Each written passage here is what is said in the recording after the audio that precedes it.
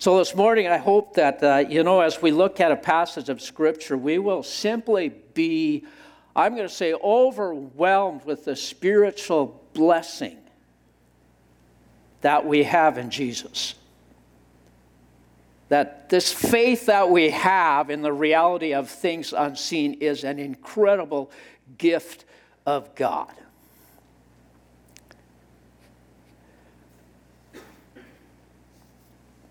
There are a couple of quotes. Well, one's a quote from Mere Christianity by C.S. Lewis on the screen. And it just talks about people or human desire for something kind of more than what I will simply say this world and all of its stuff and its experiences can offer.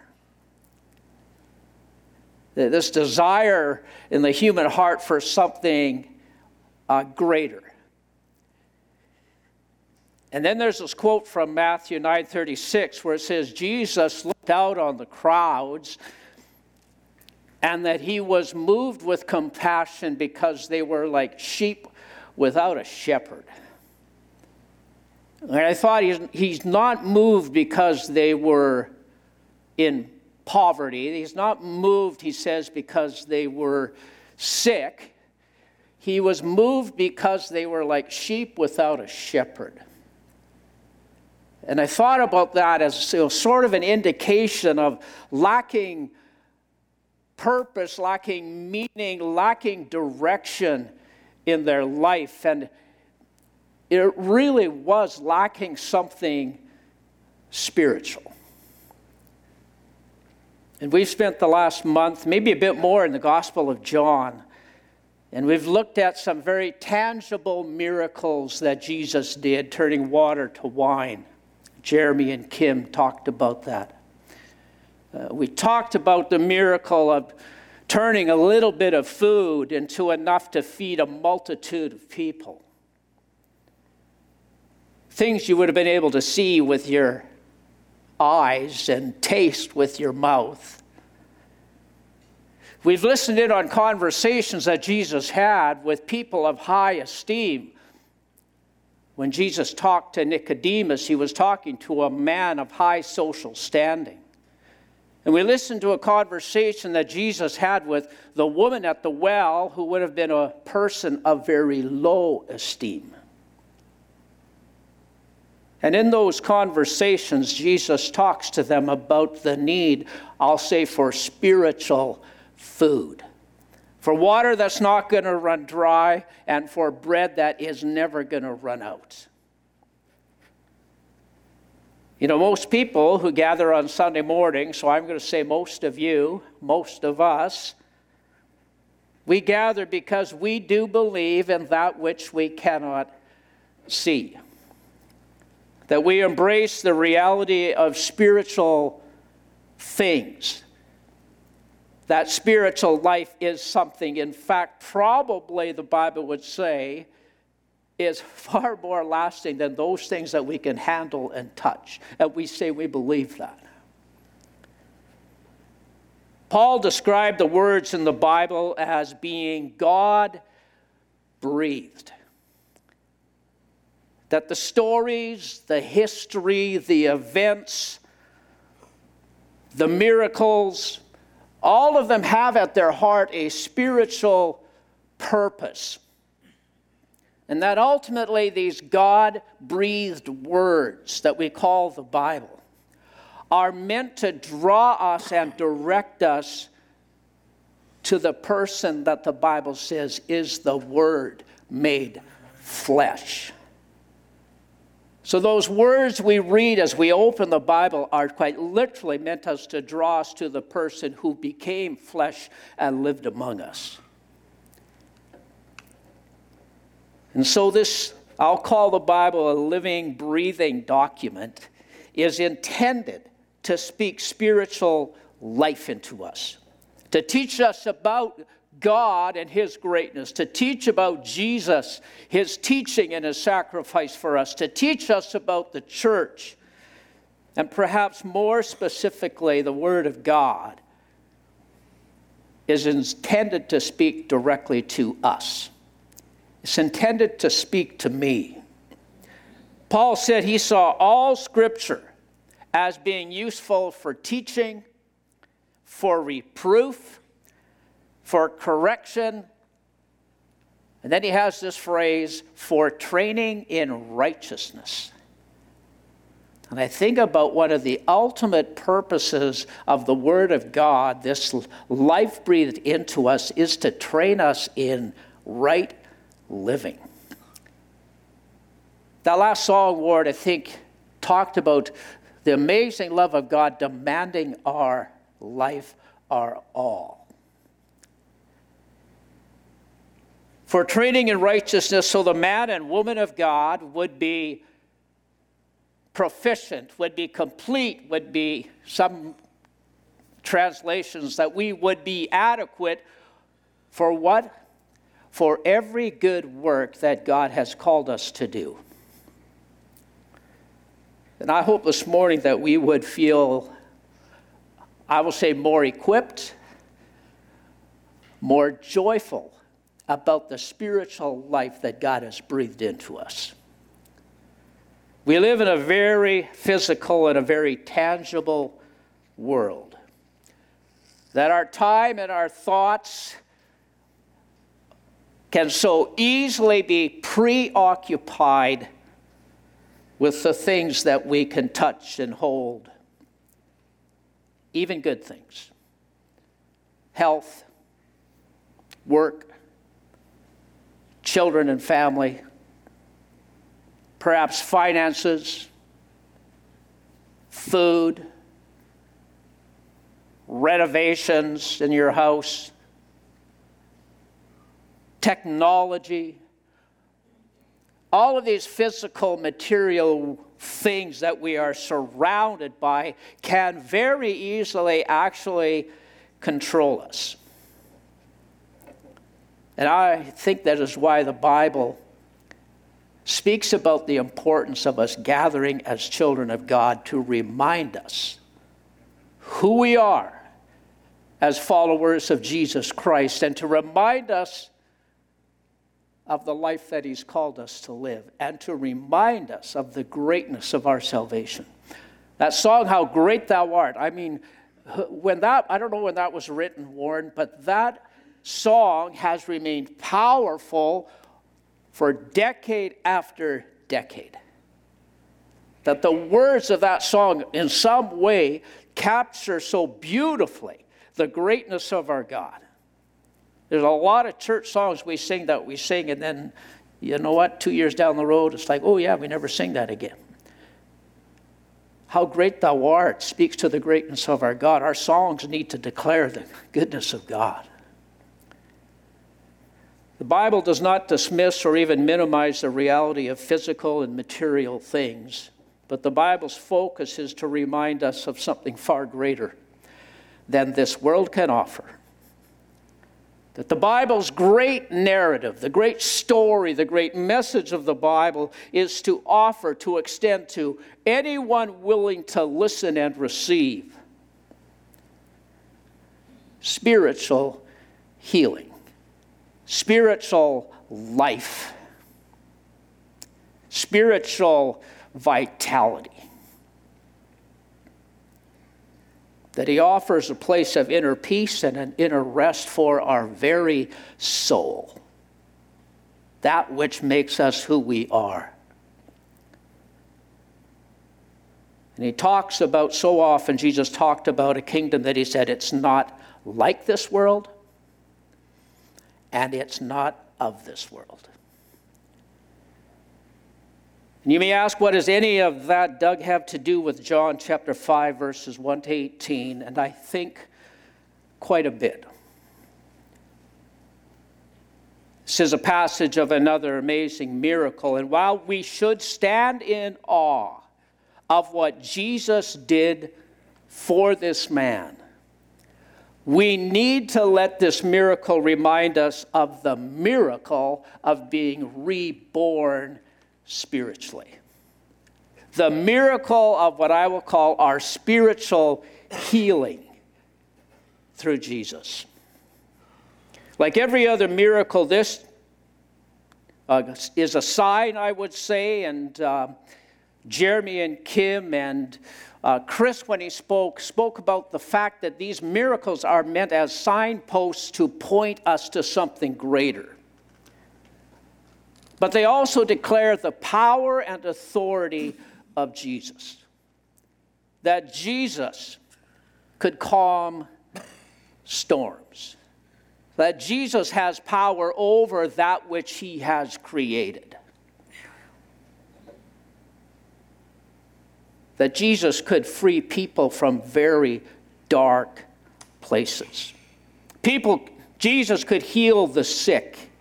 And Jesus could literally raise people from the dead. How? It says by the power of his name. The power of his word.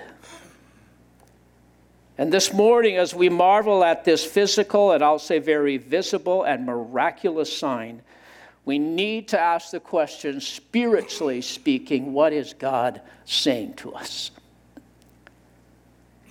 I want to make just a few comments before we read the passage. Number one, this is a real event. It's not an allegory. It's not a story written to make a point, although it makes a point. This is real. This man existed. This pool beside which he was lying existed. And if you want to do some searching, you can search about the Pool of Bethesda, and there's some amazing archaeological information you will find about the reality of this pool that they have, I'll say, uncovered. And this man who could barely move stood up, picked up his mat, and walked. Number two, Jesus knows that it is the Sabbath. And that Jesus knows that as he performs this miracle and as this event unfolds, that a conflict is going to ensue. And I would go so far as to say that Jesus welcomed that confrontation and that Jesus even initiated that confrontation. And number three, we need to remind ourselves that there is actually a crowd of desperately sick people around this pool, not just one man. This man did not recognize Jesus as Jesus, didn't know him. That Jesus literally sought him out. This man makes no request of Jesus. He doesn't call out to him. He doesn't try to touch his garment. He exhibits no, what we might say, faith. He's just there. And yet Jesus knew the desperation of his story. The fact that nothing about this man was hidden from Jesus, in the same way that nothing about the woman at the well was hidden from Jesus. And I think we need to remind ourselves that nothing about ourselves, nothing, is hidden from Jesus. And yet he has poured out his grace and his mercy over us. I want to read I think it's probably on the screen. After this, there was a festival of the Jews, and Jesus went up to Jerusalem. And now in Jerusalem by the sheep gate, there is a pool called in Hebrew Bethesda, which has 5 alcoves. In these lay many invalids. I think some of your translations might say hundreds. Blind, lame, paralyzed. And one man was there who had been ill for 38 years. And when Jesus saw him lying there and knew that he had been there a long time, he said to him, "Do you want to be made well?" And the sick man answered him, Sir, I have no one to put me into the pool when the water is stirred up. And while I'm making my way, someone else steps down ahead of me. And Jesus said to him, Stand up, take your mat, and walk. At once the man was made well, and he took up his mat and began to walk.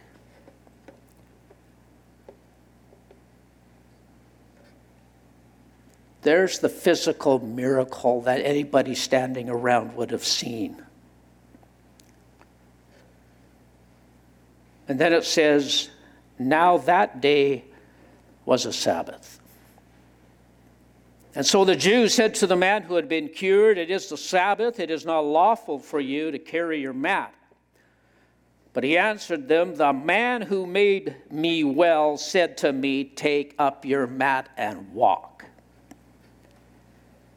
And they asked him, Who was the man who said to you, Take it up and walk? And now the man who had been healed did not know who it was, for Jesus had disappeared in the crowd that was there. And later Jesus found him in the temple and said to him, See, you have been made well. Do not sin anymore so that nothing worse happens to you. The man went away and told the Jews that it was Jesus who had made him well, and therefore the Jews started persecuting Jesus because he was doing such things on the Sabbath. But Jesus answered them, My Father is still working, and I also am still working. I love that. Neither slumbers nor sleeps. The work of God, power of the gospel, the word of spiritual healing never ceases. Jesus answered them, I'll repeat that. My Father is still working, and I also am still working. For this reason, the Jews were seeking all the more to kill him, because he was not only breaking the Sabbath, but was also calling God his own Father, thereby making himself equal to God. And although we're not looking at verses 19 to the end of the chapter, really this whole event, I would say, is in a way about verses 19 to the very end of the chapter, where Jesus speaks about being one with the Father. But we're not going to look at that this morning. I really want to take most of the time to talk about this man and this, I'll say, physical healing that I believe is meant to focus our attention on spiritual healing.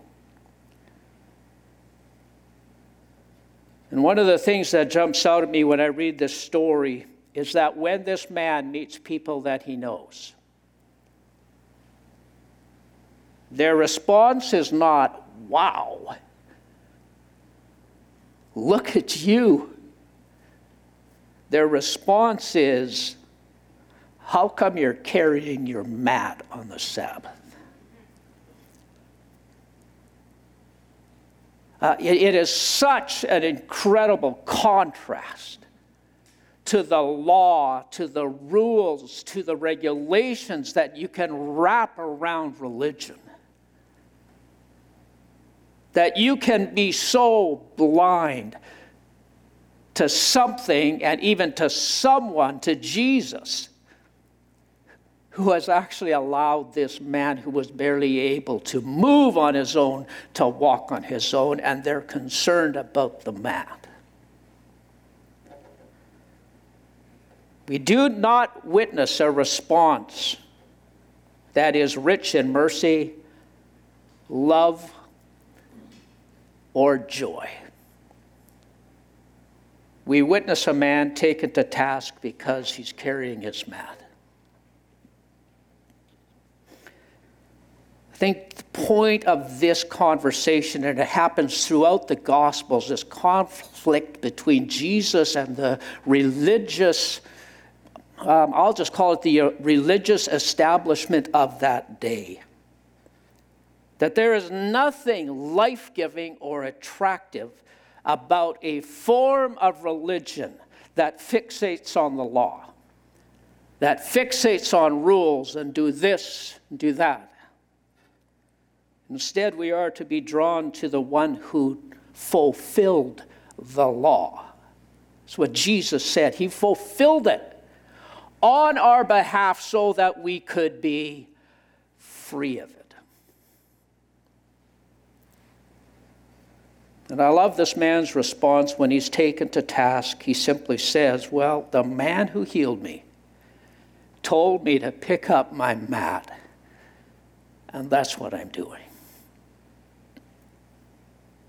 That Jesus has not called us into a new form of religion. He has called us to spiritual freedom. And to those of us who believe, he says, now pick up your mat. Pick up this life that I have given you and this life that I've breathed in you and walk in freedom. And I will say walk in freedom whether you have been blessed with good health or whether you have physical limitations and pain and struggle. Walk spiritually free. I believe this story is recorded because spiritually speaking, we are this man. So if you ever revisit this story, and when I think about it now, I need to understand that spiritually speaking, I am this man. That we are not spectators or onlookers just watching an amazing healing that Jesus did, which he did. Spiritually, we are this man. The inability of this man to physically get into the pool on his own reflects our own spiritual inability to find spiritual healing apart from Jesus. And the beauty of it is that Jesus offers that spiritual healing to anyone, everyone. The last part here, I want to kind of focus on three thoughts, and one is shame and disgrace. One is mercy and grace. And the last one is what I will call the Great Commission that we've been given. Sometimes this passage is highlighted for its compassion. And there's no question that Jesus showed compassion for this man. Even though this man didn't call out, didn't exhibit faith, Jesus shows compassion for him. But I need to ask the question, what about every other person lying by that pool? Wouldn't a truly compassionate Jesus have spoken a word of healing into every one of them? And I think that's a fair question. Which is why we need to understand this event, this miracle, as addressing the human need for spiritual healing and wholeness. Our biggest challenge, spiritually speaking, is our sin and not our health. You might call it this moral and ethical struggle, the moral and ethical imperfections that we all have.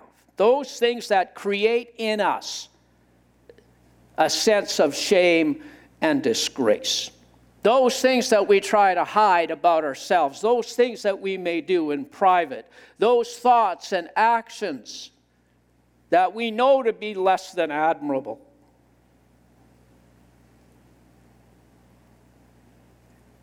Shame and disgrace, every one of us knows that.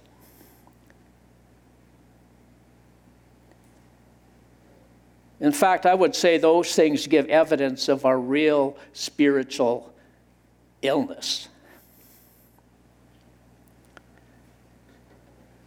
Shame and disgrace are sometimes characterized as destructive feelings or destructive emotions that we should kind of try to shove aside. But even secular psychologists admit that shame and disgrace speak to us about something greater, something better. I will say something better to aspire to. And I think the Christian faith would attest to this. That in our shame and in our disgrace, in our, you might say, moral and ethical weakness that we all have in common, Jesus walks by and says to us the same thing he said to this man, "Would you like to be well?" I think it's such a powerful invitation.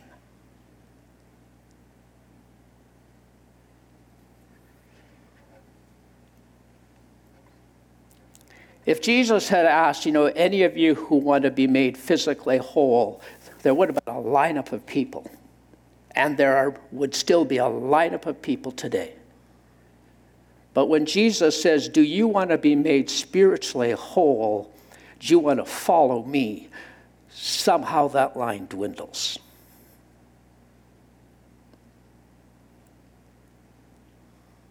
Bethesda is a word that can be interpreted, apparently, can be used in two different ways. It can be interpreted as house or place of shame and disgrace.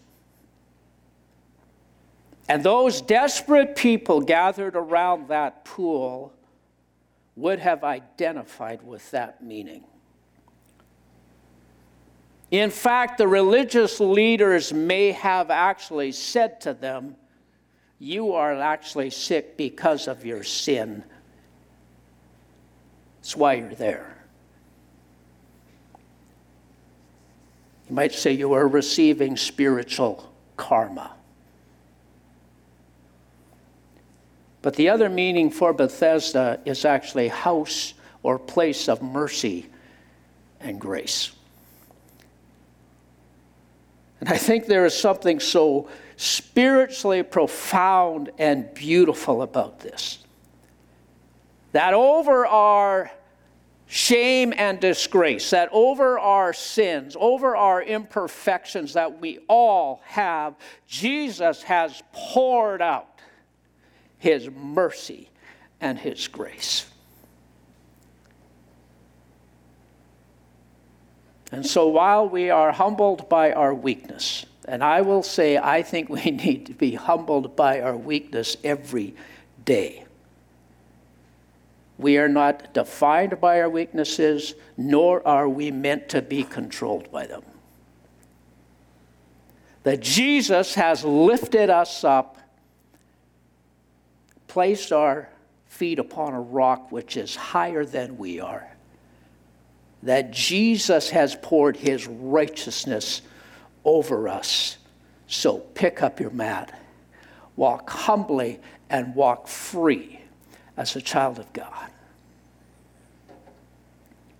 Jesus took the initiative to find this man at the pool, and he takes the initiative to find him later in the temple. And he does not say to him, by the way, from now on, make sure you don't carry your mat on Sunday. He rejoices in the fact that he is physically whole. He says, I see you have been made well. And then he challenges him. And I want us to think about this in terms of the great commission we have been given as children of God. When Paul says that Scripture is good for teaching and for reproof and for correction, and he ends by saying, it is good for training in righteousness, so that we can be equipped for every good work that God puts in front of us. And Jesus challenges him with this phrase, stop sinning or something worse could happen to you. I have to admit that when I read that, I wished Jesus had said something slightly different.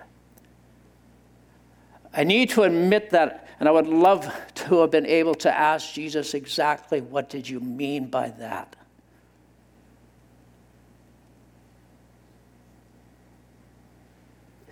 Is Jesus linking all sickness to sin? And I think we need to be so cautious when we look at phrases like that. I think it's true that sickness reflects the brokenness of the human condition. And so you might say, yes, in some sense, that brokenness is sort of an example of our weaknesses, our sin, our moral and ethical struggles. And so, yes, maybe all sickness in some way is related to sin, but that's sort of a broad context.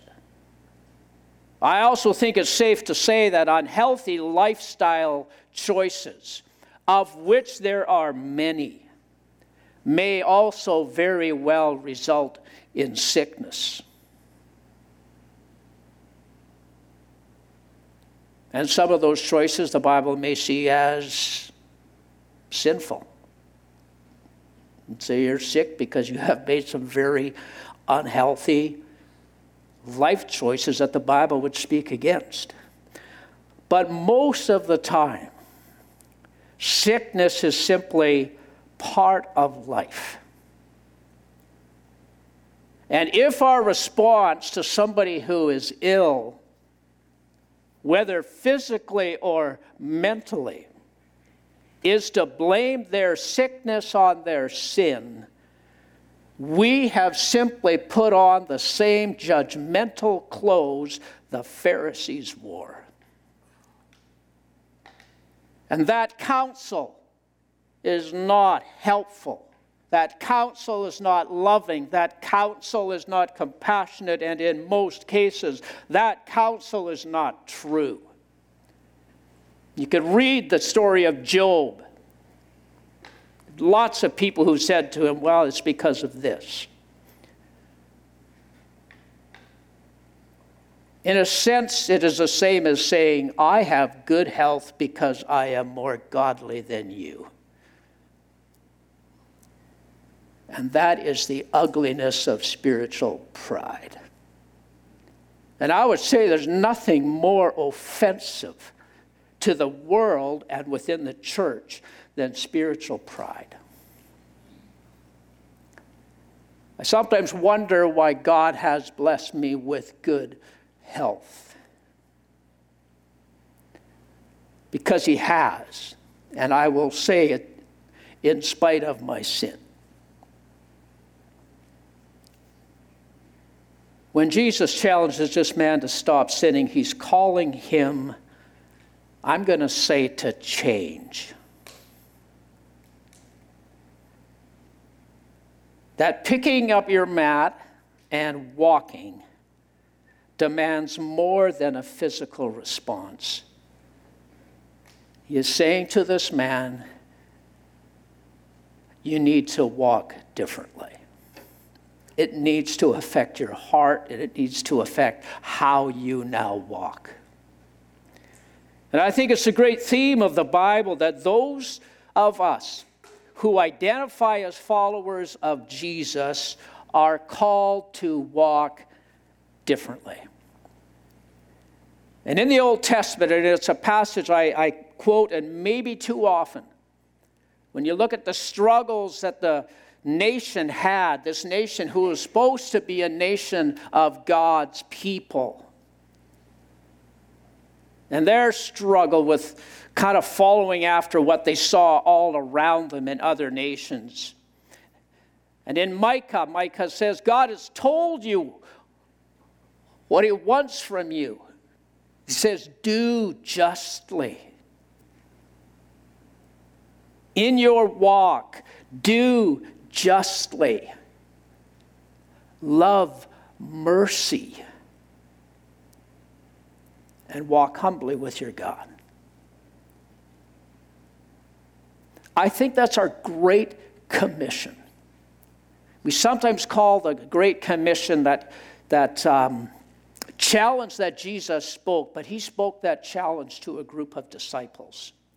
And I think he still speaks that similar challenge into people for whom God has placed in their heart this need to proclaim the gospel. But God has called all of us to walk in a manner worthy of our calling in Christ Jesus.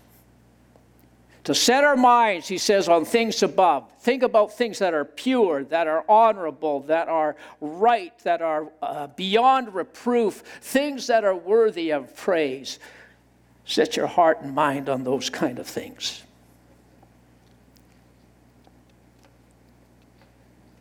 Love God with all your heart, soul, and strength. Love your neighbor as yourself. And Jesus would say, love even those who seek to do you harm. Why? Because over our shame and our disgrace, Jesus has poured out his mercy, his grace, his forgiveness. That he has poured over us his righteousness. In fact, one place, that I forget where this is in the Bible, it says he has lavished it upon us.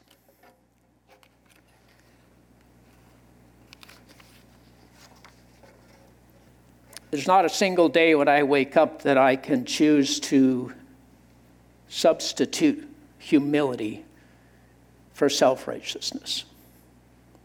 Not a single day. I need to remind myself every day that I am this man apart from Jesus. And that Jesus has breathed spiritual life into these very weak human bones and flesh, in order that we might do those things that God has called us to do.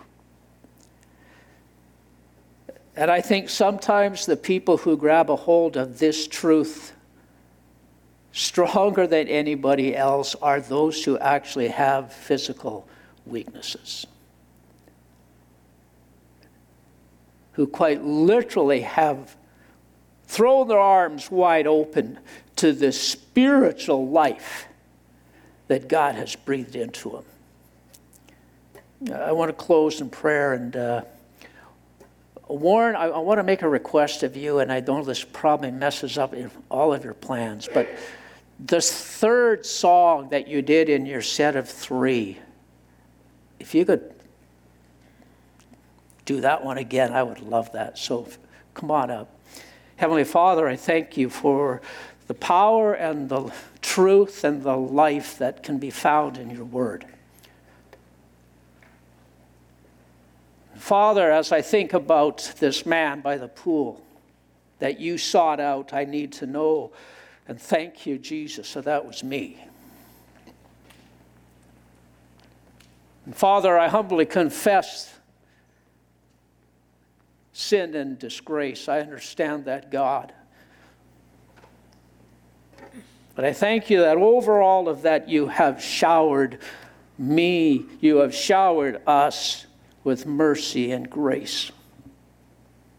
Father, help us to walk in that freedom this week and do those things that you'd have us to do. In Jesus' name I pray, amen.